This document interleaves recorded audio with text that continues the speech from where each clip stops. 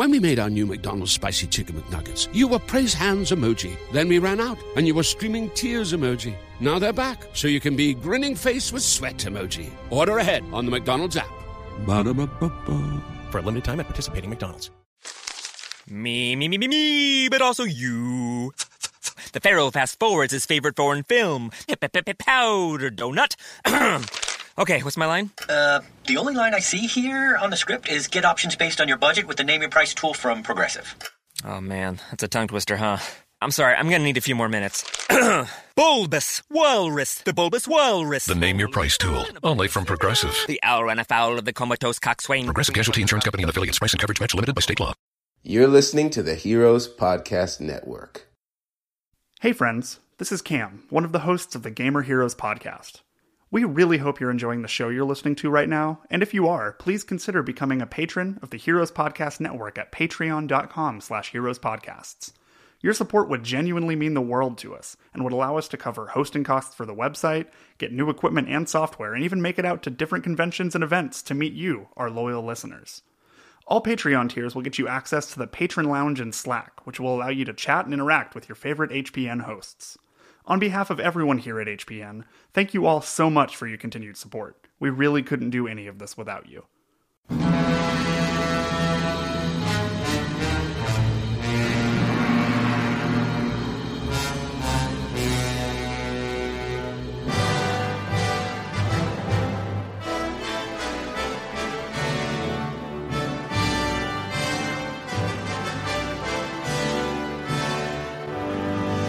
Hello and welcome to episode 11 of Kaiju Curry House. I'm your host Paul, and joining me today we have Joe. Howdy there. And Alex. Hello. Hello, gentlemen. Today's episode we're going to be looking at Evangelion. The series, the movies, the whole shebang. It's not really my forte, so you guys will be doing the talking. But before we get into that, let's ask the beloved question of what have Kaiju been up to? Alex, you go first. Yep, so for myself, it's been a good weekend. I yesterday interviewed Matthew Meyer, the Yokai Guy, and that's going to be coming up in an episode very shortly, so I'll look forward to releasing that. I've also been rewatching bits and pieces of Evangelion to psych myself up, and while trawling through Amazon, I discovered that one of my DVD box sets is priced at around £700, so I'm rather pleased about that. Ooh. So, Joe, if you need any help paying for any of your figures, I've got 700 quid floating around. We'll get to that, actually, when we discuss Evangelion, the price of the DVDs, and the things that are rather interesting to know revolving around them. But anyways. Yeah, what have Kaiju been up to, Joe? Well, this weekend, I've been looking at all the stuff going on at G-Fest. I used to live in Illinois, so I am a alumni attendee. I didn't go this year, obviously. Kind of fell on my anniversary, and as it was the 10th anniversary, I feel like probably should stick here, But I've been looking at things that are too expensive for me online, namely the Gigantic Series 2019 figure. However, I'm torn between that, and I recently found a Rhedosaurus, that's the Beast from 20,000 Fathoms model kit. And I do want me one of those. It was a pretty nice one.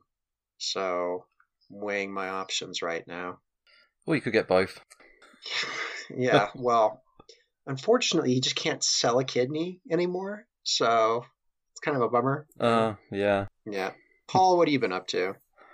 Well, my NECA Mothra arrived, and she's very nice. She's smaller than I expected, but she's got a very big wingspan. So I think it's a 12-inch wingspan, but her body is about 2 or 3 inches. So, it's £25. Looks really nice. But, body was a bit smaller. Not that's a problem, because I don't have much space. Which is a bit of a problem when I also went and bought the Star Race Kong 12-inch model, which is an absolute beauty. I went for the deluxe model where he's got the base and helicopter in his hand.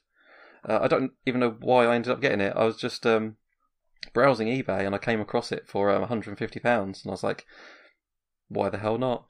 and now I just need to find space for him. He is a beaut. So I've been spending money. It's kind of funny because they just debuted the new Star Race King Kong at G-Fest.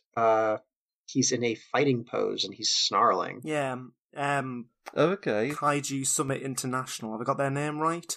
Yeah. Name rings a bell. Yeah, they unveiled some goodies, and the Kong looks fantastic.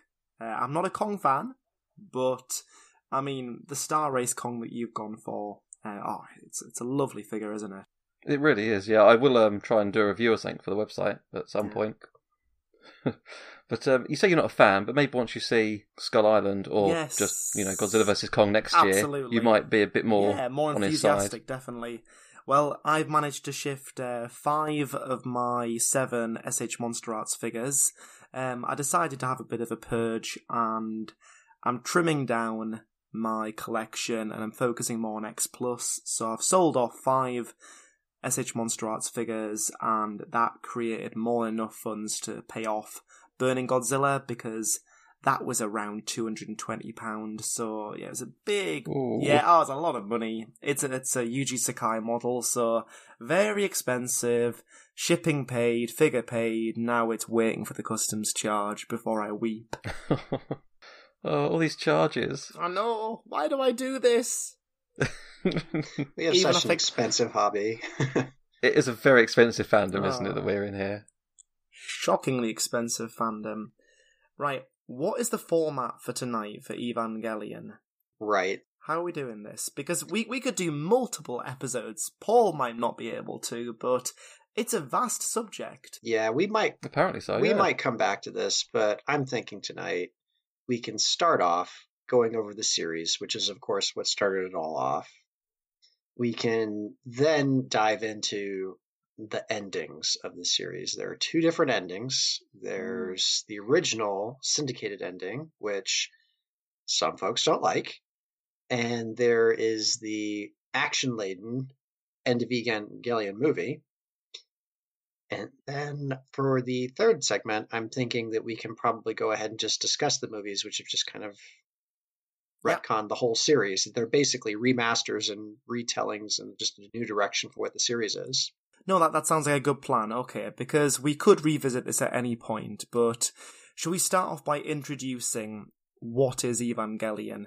Paul, as the novice in the trio, knowing less about Evangelion... Well, you say that, I have seen it. Oh, great, okay. I have watched it. So what... About 15 or so years ago. What's Evangelion? Describe it to us. From what I remember, it's about some... They're called angels, which are basically the giant monsters that are attacking, and then for whatever reason, kids are now piloting some giant robots, but the robots also go berserk, so I guess they're somehow alive, and then they all play in a band at the end as an orchestra or something. That's my memories of Evangelion. Has some really cool fight scenes, though. Yep, and Joe. Is that about right? Oh, I interrupted you there. No, Joe, correct me. Joe, can you describe Evangelion in a couple of sentences? That's impossible to do. Yeah, I know. I'm putting you on the spot though. It's fun. No, because non-waffly answer if you're capable of doing that, Joe. Yeah. Ooh, now you've called me out. I know, yeah. Evangelion is an early 90s anime by Hideaki Anno, and under the guise of giant robots fighting giant monsters with a little philosophy thrown in, it is actually a show that is about anxiety and depression, and the different characters in the show are essentially plot vehicles to show different coping mechanisms for different forms of anxiety and depression. Yep, I'm happy with that. And my understanding of Evangelion, in a nutshell, is it's a predominantly mecha anime focused around themes on mental health, religion, blind faith in religion, and sort of dystopian future where there's a particularly malevolent, I can't even say the word, malevolent force always a presence, and it's very Old Testament, really Old Testament. Have you guys noticed that? Well, the New Testament is, and if you're looking at Christianity, it's quite happy and forgiving and loving. So if you're going to have battles, would kind of be Old Testament, wouldn't it? I got the. Anybody else go to Sunday school? Come on now. So I got the religious undertones, but no idea what Testament or anything like that. Okay, so the series takes you through multiple angels that kind of arrive one by one, testing humanity, and just running through some of their names now. I've loaded them up. 1 second. I remember one was called, was it Satchel? For some reason, that's the one I remember. Yes. So Adam, Lilith. Lilith was the first wife of Adam. Have I got that right? I always thought it was Eve, but oh well. This feels like it's a Bible study session. Okay, so my understanding is that Lilith was the first wife of Adam after he left the Garden of Eden. Sachiel, Samshel, what else? Ramiel, Gagiel. They're all angels dedicated to different aspects of heaven. And one of the things that always stood out to me in my mind when I first watched Evangelion was when there's explosions. The explosions are crucifixes. Do you remember that, Paul? Yeah, I remember that, yeah. Distinctly. Yes, I do remember that. Sort of, whenever they exploded. When they exploded, sort of these massive crucifixes appear. You've got the is it the Dead Sea Scrolls they're called? That prophesies the end of mankind. You've got the fact that Lilith, the second angel, is on a crucifix. There's just loads going on there. So, when did you first watch Evangelion, Joe? I first watched Evangelion, oh gosh, I would have been like 12 or 13 at the time. And I'm not going to lie, I did not watch the whole thing. It was in the United States. I was watching Dragon Ball Z, good old DBZ. And if you bought the tapes by Funimation, Funimation would run some Evangelion promos. And I have always liked giant monsters, and giant mechs battling giant monsters seemed okay. My brother and I kind of like Gundam, which Gundam Wing came on before DBZ when we were watching it. So we gave it a go. And it kind of went over our heads. Those first few episodes, the second episode where you actually see the fight, and you watch that first episode, it's like, oh, right. He kind of cut away. It didn't give us the end of the fight, and then he's just in the hospital. This is interesting. So I think it went over my head. Years later, Joe watched it again in his late 20s, and it made a lot more sense, and it was a lot more interesting.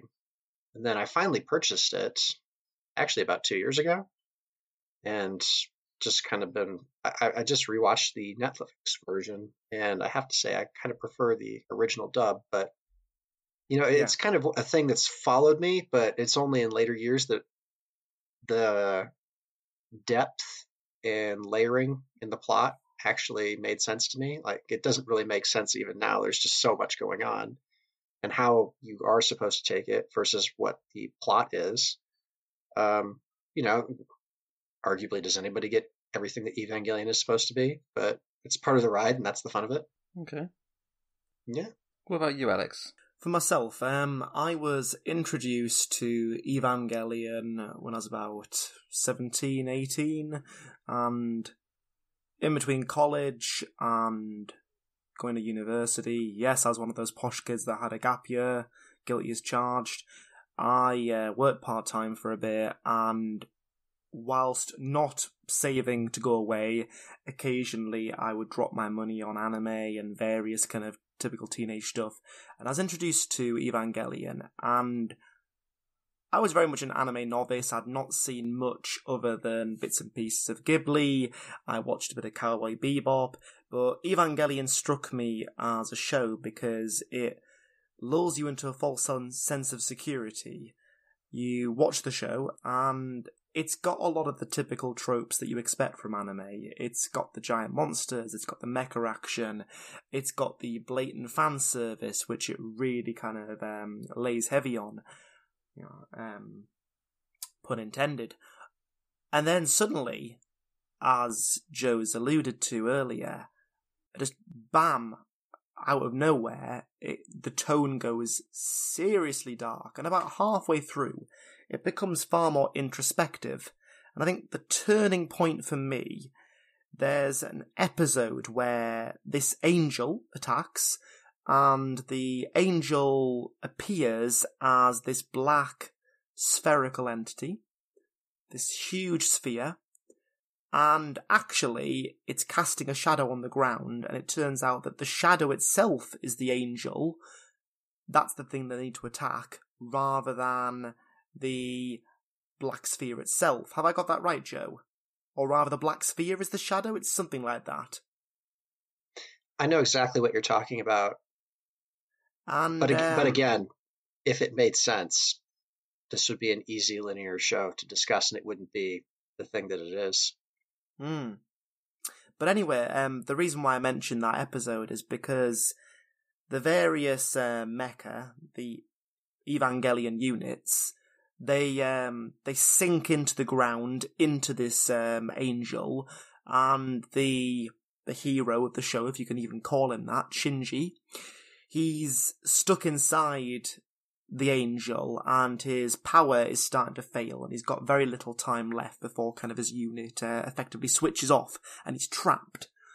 And rather than kind of trying to escape, he just sits there, and he's alone with his thoughts, and starts to spiral into panic, and starts to think about kind of who he is, the way he's perceived by his friends and his family, or his adopted family as they are. And it's very powerful stuff. And from there, it just gets darker and darker. And that's where I'm going to pass over the mic to Joe, because I think Joe can probably explain it very nicely. I was thinking about this when I was watching it the other day, preparing for the episode. And every episode has something different to offer. But if I was going to single out an episode as just normal in Evangelion, like a normal good starter episode to watch, it would be episode 10. I think it's out of 26. So if you have Netflix, you pop it on, just kind of give a bit of a primer.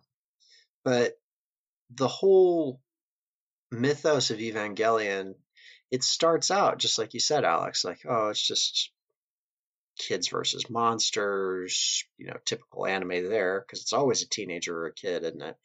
And they're winning, they're fighting, but as the show goes on, the angels stop using so much brute force tactics or tactics that are more physical, and they start going more and more psychological.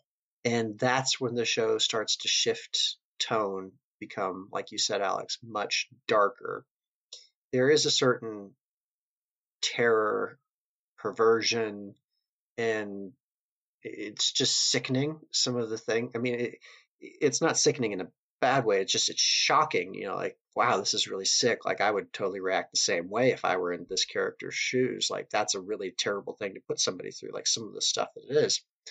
A bit of a spoiler here, but the Evas themselves, so these giant mechs, they aren't actually mechs. Evas are cloned, and they're human, I guess you could say. They share the majority of the genetic code, just like the angels, with humans. It's kind of like if we had gone a slightly different path. And the angels, I guess, in a sense, because they are genetically just about human, they represent different paths that humanity could have taken. But the Evas are piloted, and in order to have an Eva, that you can pilot, it has to be bonded with a soul. It needs to have a soul. And Eva 01, which is Shinji's, our main protagonist, his Eva, you find out later in the series, and again, very spoiler heavy here, his mother sacrificed herself, and that is supposedly where her soul resides. And the reason that Shinji is so successful in a sense is because it's his mother that he's piloting. It's her soul that is activated or given life to this Evangelion unit. And he's piloting her body, and it's the Evangelion's being subjected to pain, and it's how he syncs up, but just recognizing that that's why his father is so weird just watching this, and that's why his father is so removed. Why Shinji, like when he's alone in that Eva unit for too long, like it starts to really mentally poison him. You can understand these things. The other thing that Evangelion, like I've said before in this podcast already, is it's about depression and anxiety. Every character is a symptom or a way of dealing with psychological issues.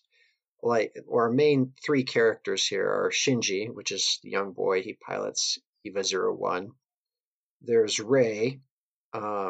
Rei is the pilot of the prototype EVA 00. She's quite withdrawn. And then there's Asuka. And Asuka pilots 02, and I think she's kind of a fan favorite. So Shinji, it's pretty easy to see his symptoms, like how he handles depression. Shinji has no self-worth, and he gets his value kind of like by being a parasite, I guess you could say. He does what other people want him to do and looks for his self-value in their praise. Like, that's how he gauges himself, based on what other people are saying. He wants no part of this. He doesn't want to fight.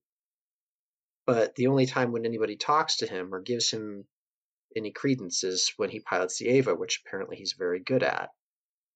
So the longer he's in that Eva, the more he kind of spirals into his depression, because, again, it's something he doesn't want to do. He's only doing it because of the value that other people have placed upon it.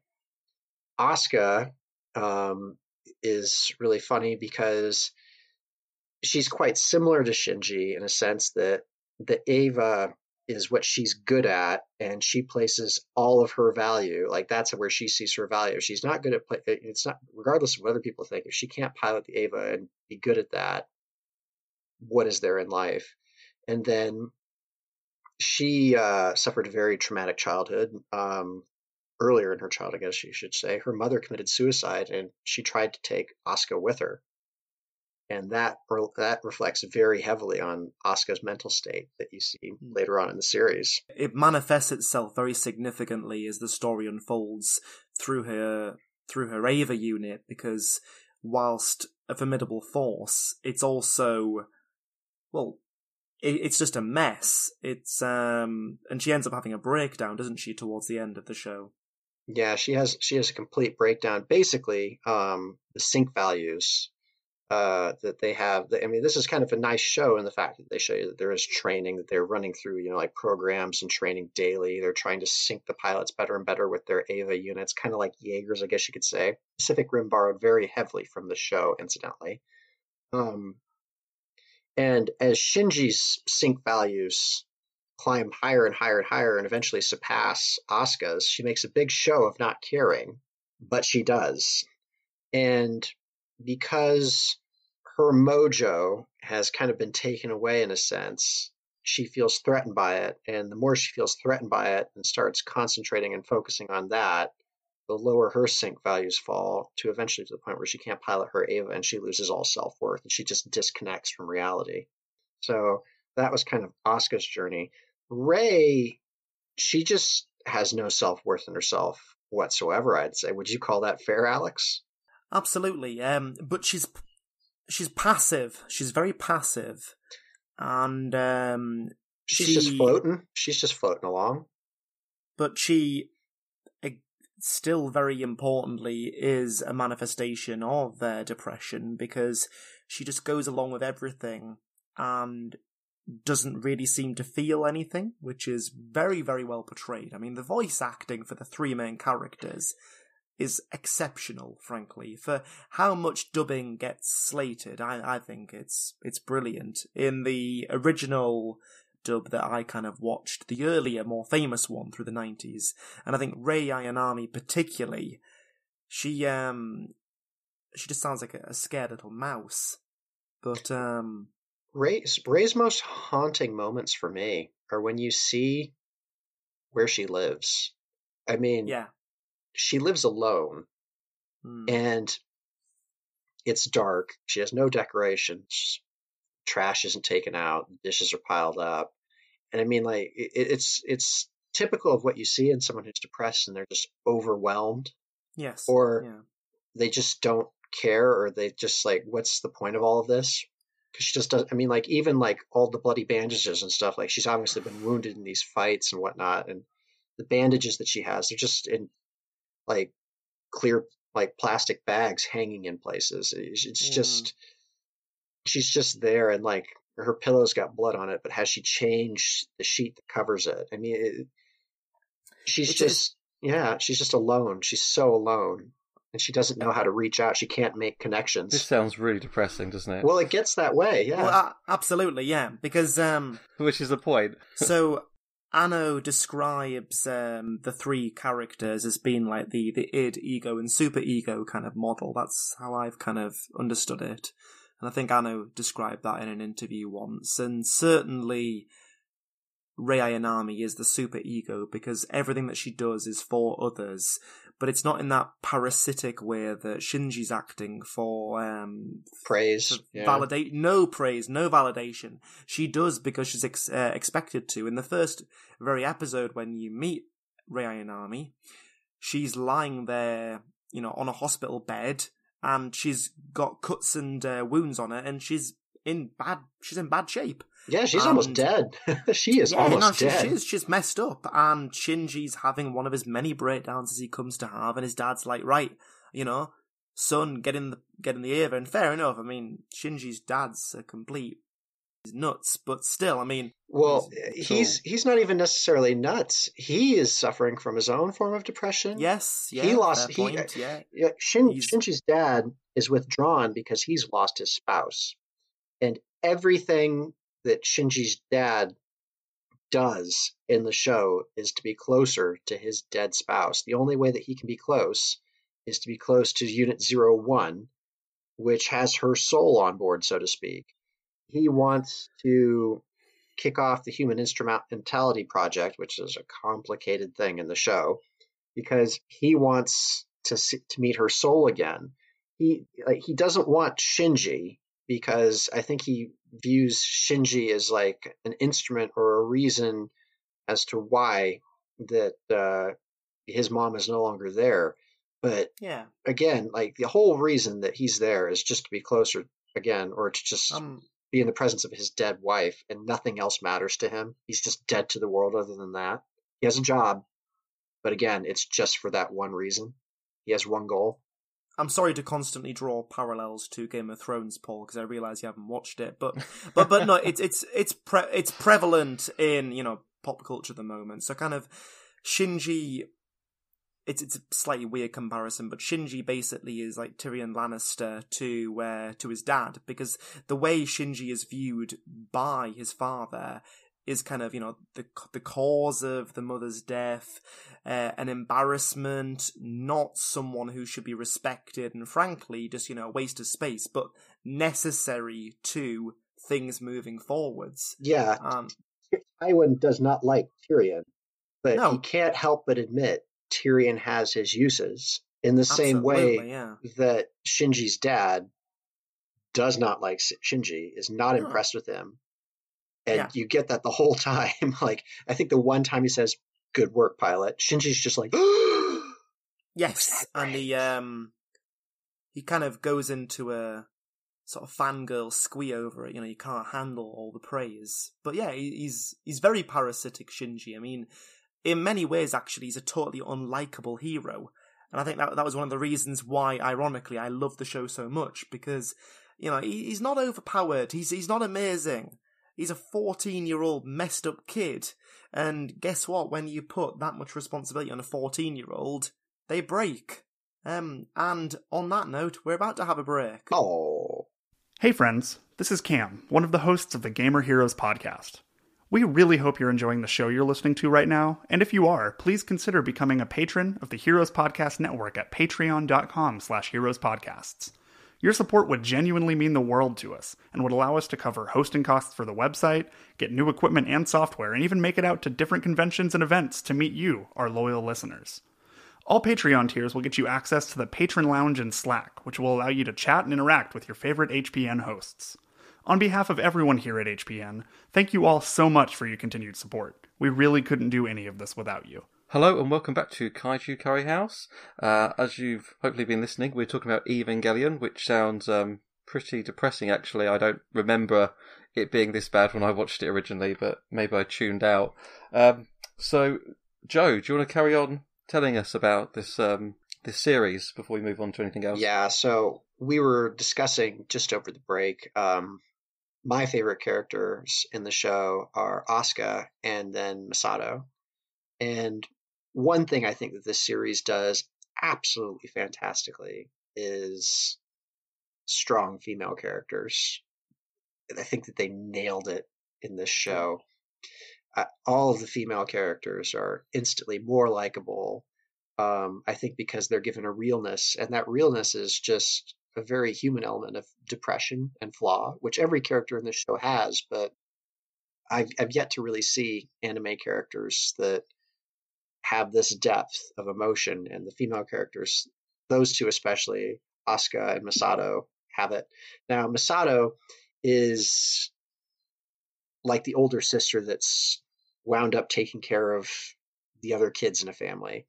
Like, the parents have ditched them or whatever, they're orphaned, what have you, and Masato has stepped into the mothering role, or the foster mother of Asuka and Shinji. And I think the great thing about Masato is she does not have her shit together. She's not the perfect mom. She is not an ideal mom, but that's what makes her normal. Because I think all three of us dads, like, we can even say as parents, nobody has their shit together when you're a mom or a dad. No. It's you learn on the fly, and even when you think you do, you don't. So Masato, I think when we first meet her, like, she has this car, she looks all rock starish and everything. She's saving Shinji, like, you're gonna come pilot Ava, and like in the background, like, you kind of hear like her mental echo. It's just like, oh shit, I just finished paying for this car and now it's wrecked. Oh, I'm gonna be broke. No. Yeah. And then, like, you get to her place and it's a slum, you know, like, she's been living on her own and she's got everything going on. She's got the beer bottles piled up. She's got the floor drobe, which is, you know, clothes all over the floor. It's a thing. And you can tell, like, she's just living a bachelorette lifestyle. She's a sexy slob, though. She's a very sexy slob. Yeah, that's the thing. Like, a sexy slob. No, she is, though. Yeah, she so is. In the series, aren't they all sexy in this show? That's another thing in this show. Like, there's like an undercurrent of sexuality, which, if you're gonna, I mean, again, they're teenagers. That should be explored. Even adults. I mean, like, everybody has it in their life. There's some element of sexuality. But Masato, again, I love her because she's so normal, and this has all been thrust upon her, and she's just trying to be very professional while at her job. But when she gets home, she lets it all hang out. And the fact that she has beer for breakfast, you know, like, that's a thing. Like, wow, what, like, drink responsibly, children. But at the same time, you know, Masato, she doesn't have it together, and I love that. The other great thing is she has a pet penguin named Pen Pen. That's hilarious as well. I was thinking that, yeah. One of the light relief moments of the show, and it's not light relief in an annoying way. It's not Jar Jar Binks. It's just, there's a penguin in the background, and yeah, that's it. There's just... Why is there a penguin? Is there a reason for this? It doesn't matter. It doesn't matter. It's a penguin. I mean, we can make Evangelions. I mean, we're past the second impact now. I mean, mankind's teetering on the brink. Who's going to give a crap if you have a penguin? Nobody. I mean, like, if you can afford it, go on ahead. Speculation. I mean, you know, okay. The impact happened in Antarctica. The ice caps have gone. # global warming. And yeah, maybe that's where the penguin came from. Pen's just there. He has no purpose to the plot. He's just a penguin, and it's brilliant. The other thing, you just brought up, Masato has some back. If your friends haven't told you, McDonald's Spicy Chicken McNuggets are back. The ones made with spicy tempura and aged cayenne. But before you go telling friends, make sure you get them first. Order ahead on the McDonald's app. Ba-da-ba-ba-ba. For a limited time at participating McDonald's. Good afternoon. Would you like to try a free sample of our double fudge brownie? Oh, sure. That's very good. I'll just take one more, just to be sure. Yep, still very good. Some things never change, like never being able to take just one free sample. And Geico saving folks lots of money on their car insurance. Is that macadamia nut I taste? Let me take one more. Sir? Yeah, I thought so. 15 minutes could save you 15% or more. History here. You mentioned this. We have both mentioned the Second Impact now. That was basically mankind's first experience with angels, and it went horribly awry because of mankind, and Antarctica was taken out, and the world is teetering on the brink of unlivable. Humankind is on the brink of extinction, more or less. But Masato is the sole survivor of that impact. Correct me if I'm wrong, Alex, but she's the one that got away and survived. That's correct, yeah, and she kind of wakes up and sees a glimpse of it, and it's sort of implied that her dad's killed during Second Impact, and hands her kind of medallion, crucifix again, that she wears around her neck, and she's got the sort of the tough surviving daughter act going on. But, she was a child when it happened, and whilst she's older than the 14-year-old three main characters, she's still not old, is she? I'm guessing she's about, 19? I don't know. Right? Her age, I mean, I didn't really clock her age when I was watching the show. No, nor did I. But she's a young woman, and she's been taken into that military world as a sole survivor, and she's incredibly formidable. The other strong female character I was thinking of was Ritsuko, who's sort of her friend, but not friend, effectively her boss. They just bounce off each other. They went to uni together, I think it was. Yeah. And while Ritsuko stayed, Masato kind of dropped out, I think, or didn't fare so well. Like, one was the studier and one was the party girl. Yeah. But they kind of riff off each other. Like, one, I think Ritsuko, I mean, like, we never get to see her, like, where she lives, her social life. We get a brief glimpse of it, like they go out for drinks or whatever, and she just kind of has it together. But she's in the shadow of her mother. That's the thing. Like Ritsuko, she like that's where, like, she can't get out. Like, I think that she's judging herself based on her parents' achievements and how will I measure up. Whereas Masato doesn't have that. And they're both very badass in their own way. Again, spoilers, one of the angels, they manifest themselves in different ways. And one of them, I think, is like a computer virus or a virus of some sort. Yeah, it enters the computer software that's basically it's called the Magi. Again, another biblical reference there. The Magi is in the three kings that visited baby Jesus. And Ritsuko's mother has programmed a 3-part computer.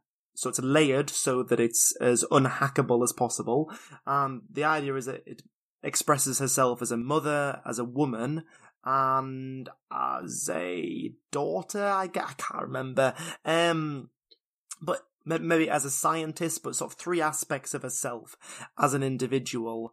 And when this angel, which doesn't have like a physical appearance, it's more of a virus, Ritsuko has to kind of go into the computer and, I suppose, manually eject it. Is that fair, Joe? Well, yeah, I mean, like, she finds the way to, like, thwart this angel, and it's kind of a badass moment because no one knows this computer system like she does. It is basically her mother's personality, her three main traits, and she goes in there, and I think it was a great, this is a great nod. Our female listeners will love this, but the last computer left, the one element that was left, was the one that was her as a woman. And she was just rejecting this foreign invader. Like, I think that her words were she was a tough bitch to the last, or something into that element. And it's just, I think it's so cool that none of the guys, had an idea, like, we can't beat this physically or anything. And out of nowhere, she comes in like, I understand this. I know how to do this. This is my time to amp up. And she does do it. And it's a really great moment for her. Like, she totally pulls it off.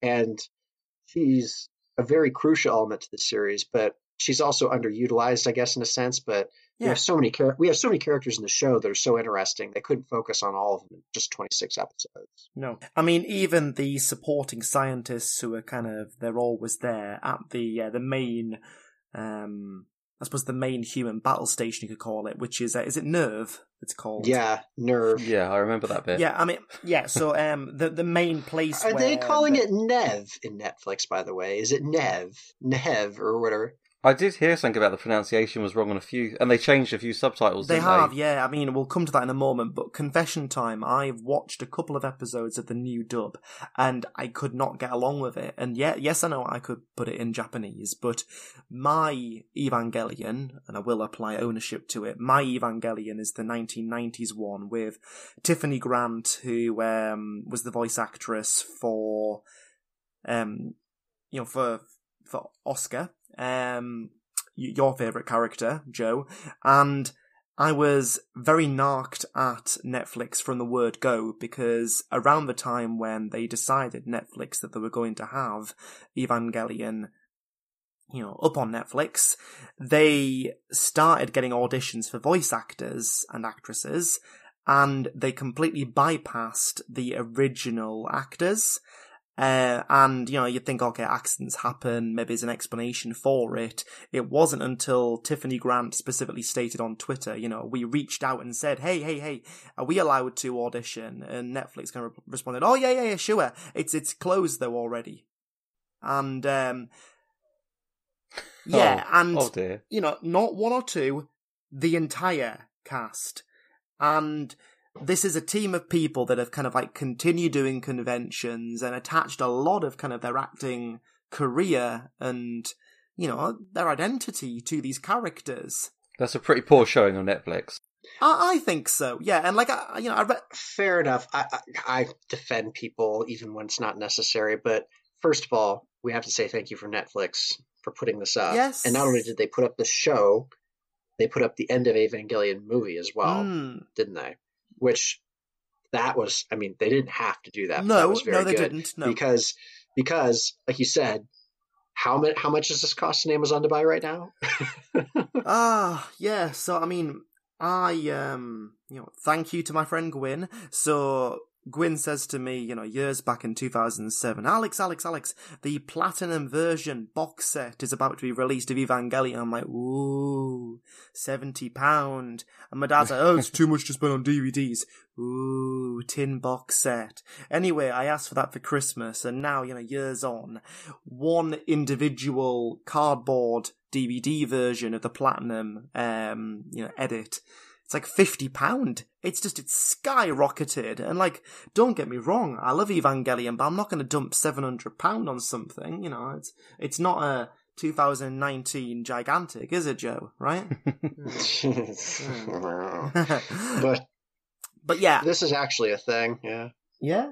I mean, what's so good about this box set that you've got then? Is it a certain dub? Is there a certain extra feature, or is it just? This is a subject in and of itself, Paul. All right, so it is, yeah. Okay, so sorry, Gainax released this, right? It's under Studio Gainax, and I'm sorry if I pronounced that wrong. No, go for it. It's Gainax, but they released the show originally. There were issues with the amount of money that they could put towards the end, which is why some folks feel that the end was rushed and it wasn't the way that they originally wanted to plan it, blah, blah, blah, blah. ADV released it, and that was English translation. That's kind of like the famous translation, Neon Genesis Evangelion, and that's how a lot of people know it through the ADV release. There have also been a lot of re-releases. So DVD and VHS, they were long and in between. There were a few different DVD releases. some in terms of transfer quality weren't the best, which leads you to find some pirated versions which have better transfer value than what the official releases did. You have collector's platinum sets like Alex has by official releases, which are hard to come by because, again, it was kind of a limited showing. You have this stuff that's hugely popular in Japan, but in terms of English language releases, they've kind of restricted the amount of stuff that comes across, even figures and stuff like Evangelion. It's very niche for whatever reason in English-speaking countries. Yeah. But in Japan, it's this huge thing. Even now, it's never gone away. No, it's massive. But I mean, releases, how much they're worth, collector sets, the original sets, that's a whole discussion to be had in of itself. And we've gone kind of past time just talking about the series. We should really start talking about the different endings now. Yeah, I think so. I think we should circle back to that. Right. There's more than one? There's Yes. multiple, yeah. We will take our second break and we'll return for our final part. I think it's obvious that we're going to do more than one episode on Evangelion, but we will finish off this episode with the end of Evangelion.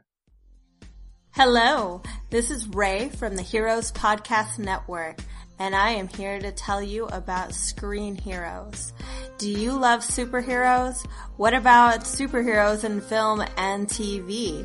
How about weird rankings like top 5 lists, or maybe 3 people just arguing about top 5 lists?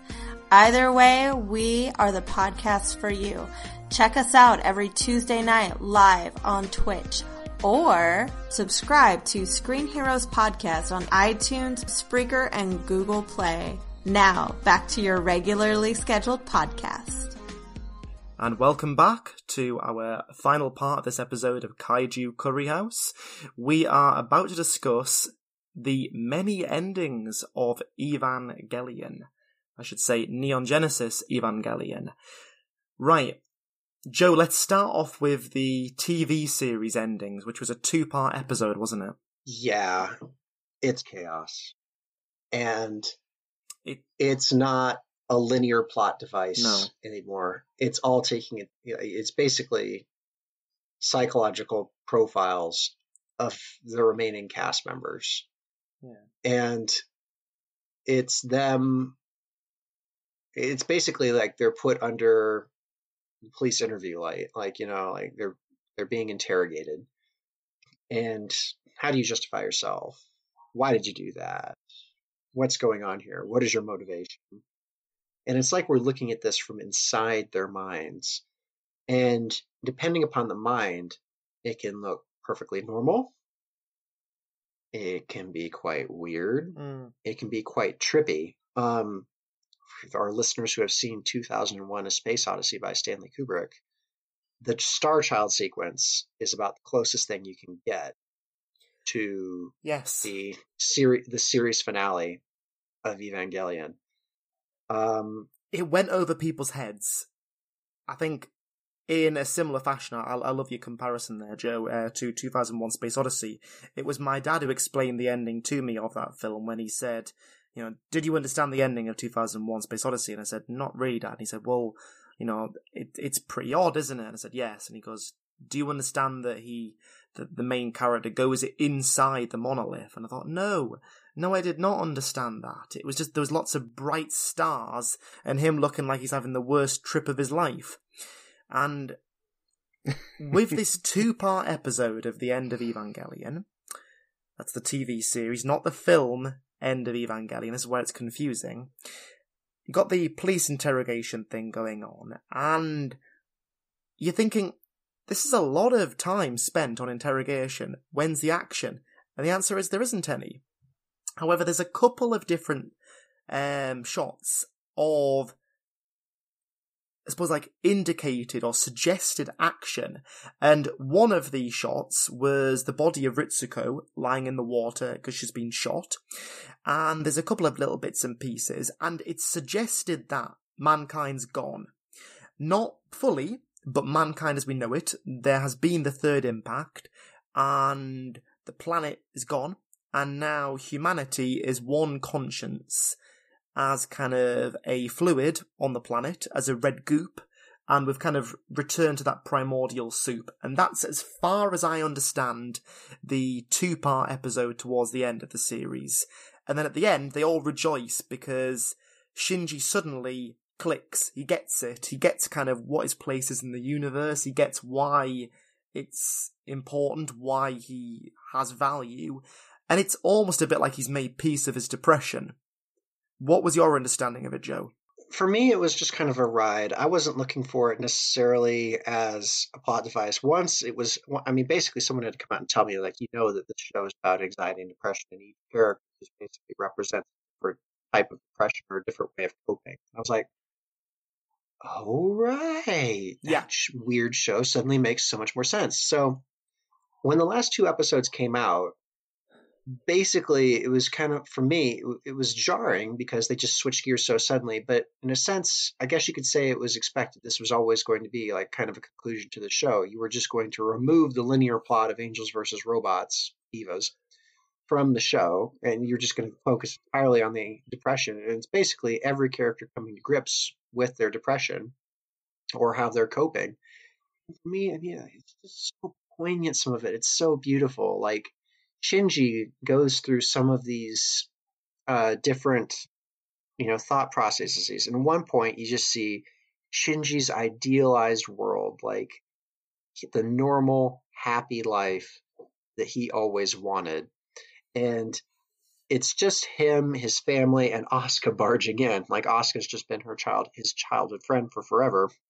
And he sleeps in one day. His dad is just being a goober, like typical oafish dad, just reading the paper. And like his wife is talking to him. Yeah. I'll get right on that. Yep. And his wife is just going about, like domestic tasks, normal stuff. And she's just, doing whatever. And Shinji's in bed. Asuka goes and wakes him up and then gives him all sorts of crap because he's got a morning wood boner, like, oh God, and like slaps him. And then, like his parents, like Shinji's mom, like, oh, isn't it nice that, Asuka comes and, takes care of him and stuff and makes sure he gets to school on time. And his dad's still like, because he's still reading the paper. And that's all that he wants in life, just to have this normal time. And, like all through it, like you see those characters just like having this terrible depressed time, but I guess we focus on Shinji because he's the main protagonist, and just I thought that was just so poignant. And when he finally comes to realize that he's his own person, that what other people say doesn't necessarily have value, it's where he attaches value, it's his own self. And then like you said, it just snaps and everybody's happy for him, and that's the end of the show. But it wasn't enough. It wasn't enough for some folks, no. And it wasn't enough. And I mean, if you think that I got salty over the Orca in our previous episode, you don't know anything, because there are people who got more invested in Evangelion as a show than, the reams of fans that got invested in Season 8 of Game of Thrones. And as you all know, people get angry when the end product is not what they envisaged.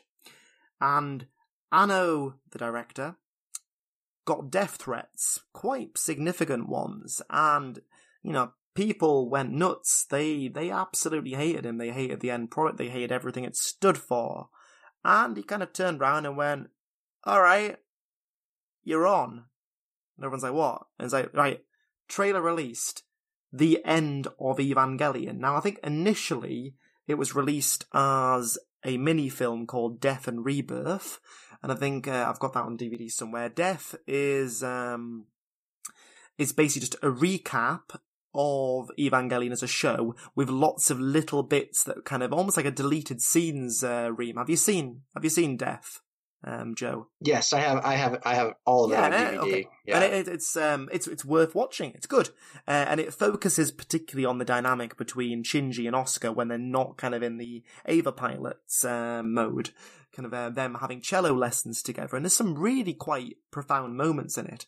And that's about an hour in length. And then the next part is Rebirth, and that plays the first half hour, maybe 25 minutes of the end of Evangelion. So, in the end of Evangelion, what basically happens is the military organization, Sele, yeah. They have kind of been this mysterious, very shifty organization that have kind of been in the background. And then there's some various, what that look a bit like world leaders. They're sat around a table and they've got various different colours to kind of symbolize their part of the world. And they've been watching from a distance, seeing how things play out. And they're unhappy that things aren't moving along fast enough. And they decide basically that they are going to steal Eva Unit 1, Evangelion Unit 1, with Shinji pilots, and they decide, right, we are going to forcibly make Third Impact happen. So, in layman's terms, what does that mean? Sele decide that they are going to effectively manufacture an Armageddon. Does that sound about right, Joe? Yes. And, wow, it's incredibly sinister because it's a dark show, as we've probably highlighted already. But it's not a very violent show. There are violent moments. There's a part when Eva Unit 1 goes berserk and eats one of the angels. That's quite sinister. But overall, in terms of human to human violence, it's way to just throw that in. Yeah, like that wasn't a huge plot element, but it just happens. There we go. Okay, massive plot. But there's so much to cover. But human to human violence, it's not a violent show. And then the end of Evangelion comes along, and you've got all these guards at NERV at this station that they've just been doing their thing, and the Sele people, they come along, their own military, and they just basically gun down everyone. Man, woman, and child on site. Everyone's massacred, and then they march in. And what basically happens is you have this massive fight with Shinji being called to arms, and he can't. Why can't he? Because, well, he's a teenager. There are a bunch of soldiers shooting people you recognise. Their blood's across the wall, and as a 14-year-old understandably would do, he's there pissing himself, terrified. So Asuka takes it upon herself, and Joe's going to explain that scene to us now. Right. So it's amazing, isn't it? I'm going to preface this that people wanted a linear story conclusion to Evangelion, and I think that's what people went absolutely crazy about when Anno decided to do the subtext conclusion to Evangelion. Anyways, Asuka becomes MVP. Basically, she's been again, we spoke earlier how she's just completely disconnected from reality, and Masato, being the mother figure, she's the person in charge of it. She puts Asuka in an Eva.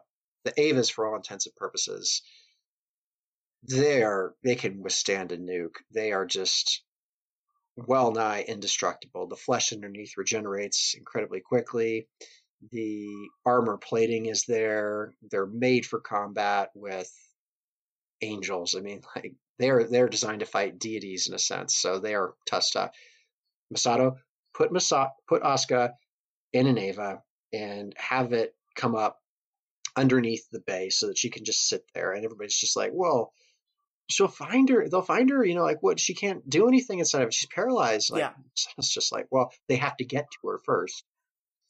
So they put her there, and as all of this stuff's going on around her, Asuka finally clicks, and she's thinking the soul of her mother's in her Eva, and her Eva's been looking after her and stuff, and it's that validation from her parents she wanted. In a sick way, it makes sense in her mind.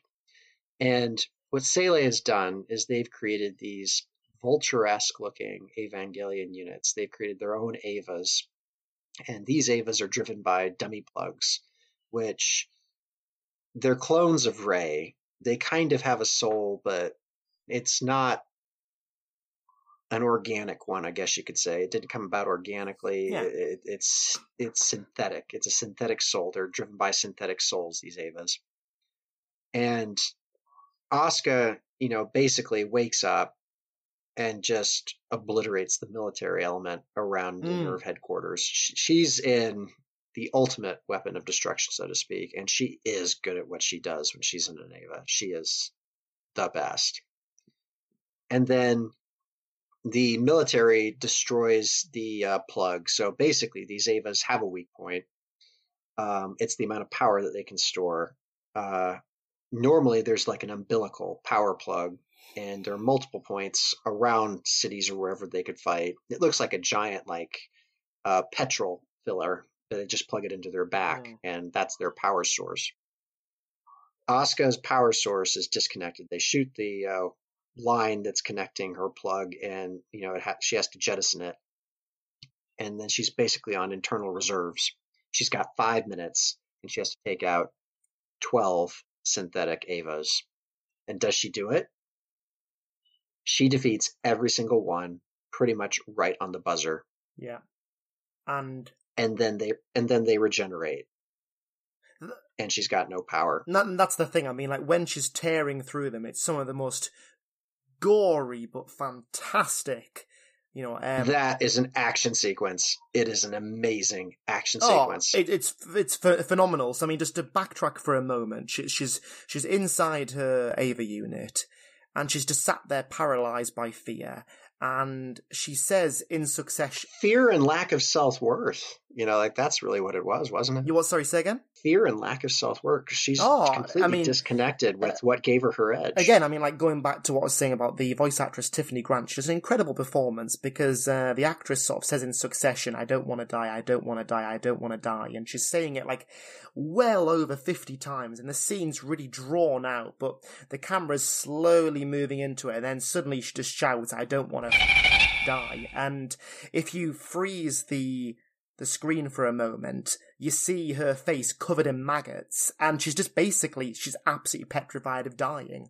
And then as she rises from the water, she lifts up this entire boat, doesn't she? And she just lifts it up. It's a battleship, yeah. Is it her battleship? She just lifts it up and then just clobbers through these artificial Eva units, and she's ripping their mouths open like they're Pez dispensers. She's just grabs one of them and shoots all of her ammunition through it and just blows its brains out. It's a fantastic scene.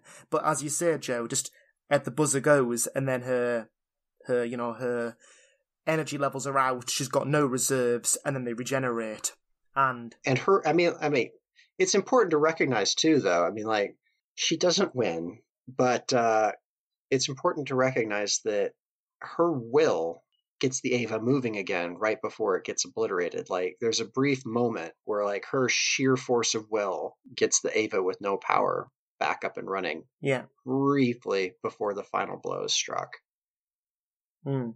But cool moment. Absolutely amazing. Asuka shine. It was amazing. Oh, it's phenomenal. And she runs out of power. They regenerate. And,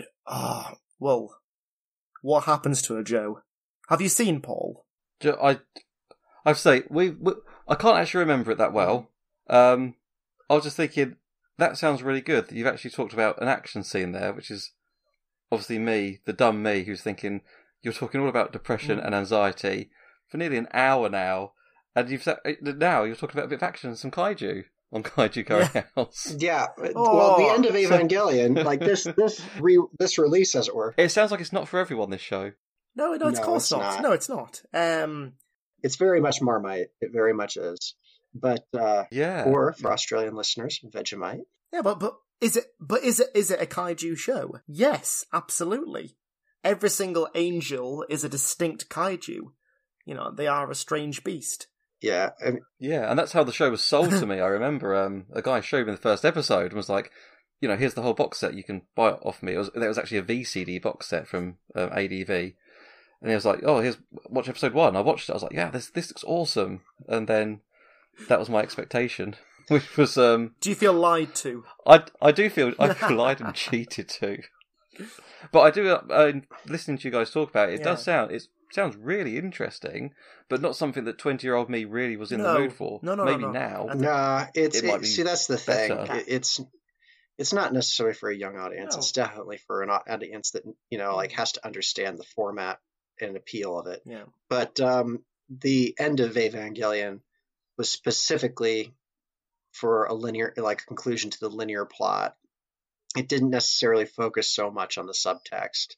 The subtext is still there, but it was for the folks that wanted the action that was so prevalent in the series. And people like me. Yeah, and it does the Star Child thing. I mean, it's been explained to me. I'm not going to attempt to explain it, folks, but once it hits the fan and we see a giant ray appearing out of nowhere and all this other stuff, it goes full Star Child. Like, what the heck is going on there? Alex, you can explain that.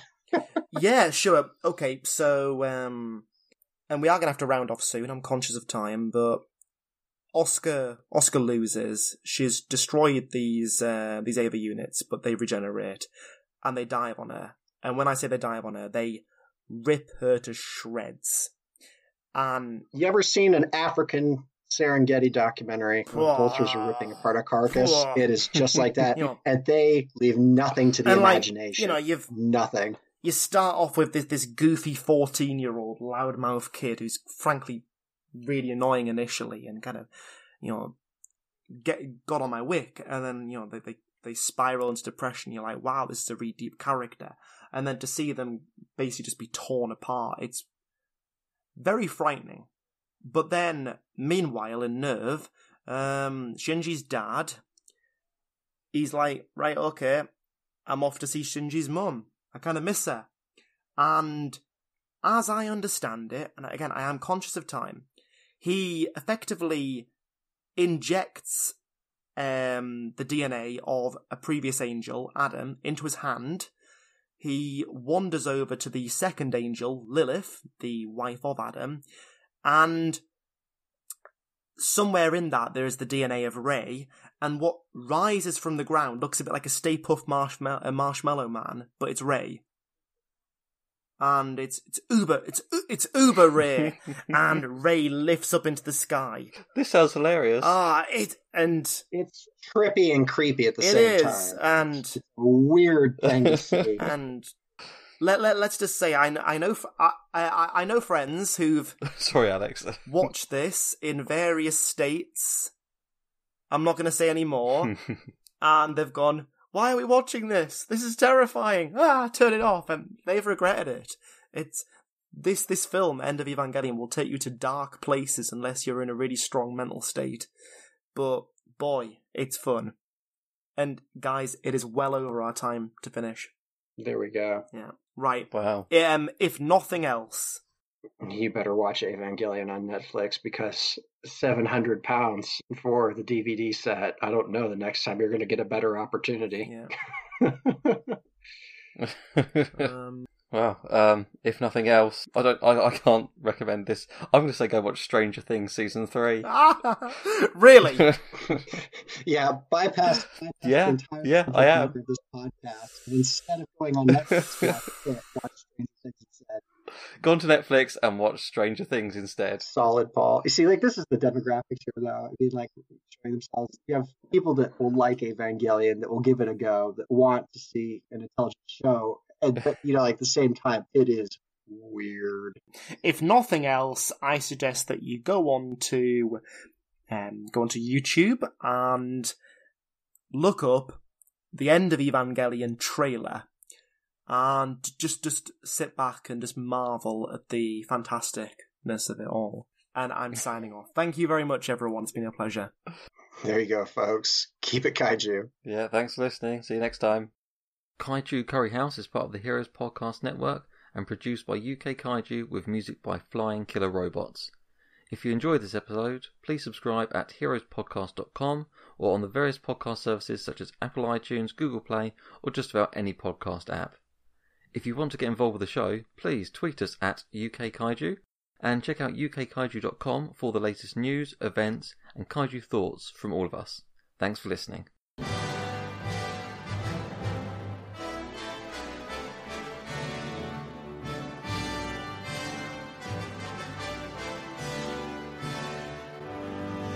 There are so many ways of intelligently describing the end of Evangelion. We are not the podcast to do this. Me, but also you. The Pharaoh fast forwards his favorite foreign film, Powder Donut. Okay, what's my line? The only line I see here on the script is get options based on your budget with the Name Your Price tool from Progressive. Oh man, that's a tongue twister, huh? I'm sorry, I'm gonna need a few more minutes. Bulbous Walrus, the Bulbous Walrus. The Name Your Price tool, only from Progressive. The owl ran afoul of the comatose coxswain. Progressive Casualty Insurance Company and affiliates. Price and coverage match limited by state law. Me, but also you. The Pharaoh fast forwards his favorite foreign film, Powder Donut. Okay, what's my line? The only line I see here on the script is get options based on your budget with the Name Your Price tool from Progressive. Oh man, that's a tongue twister, huh? I'm sorry, I'm gonna need a few more minutes. Bulbous Walrus, the Bulbous Walrus. The Name Your Price tool, only from Progressive. The owl ran afoul of the comatose coxswain. Progressive Casualty Insurance Company and affiliates. Price and coverage match limited by state law.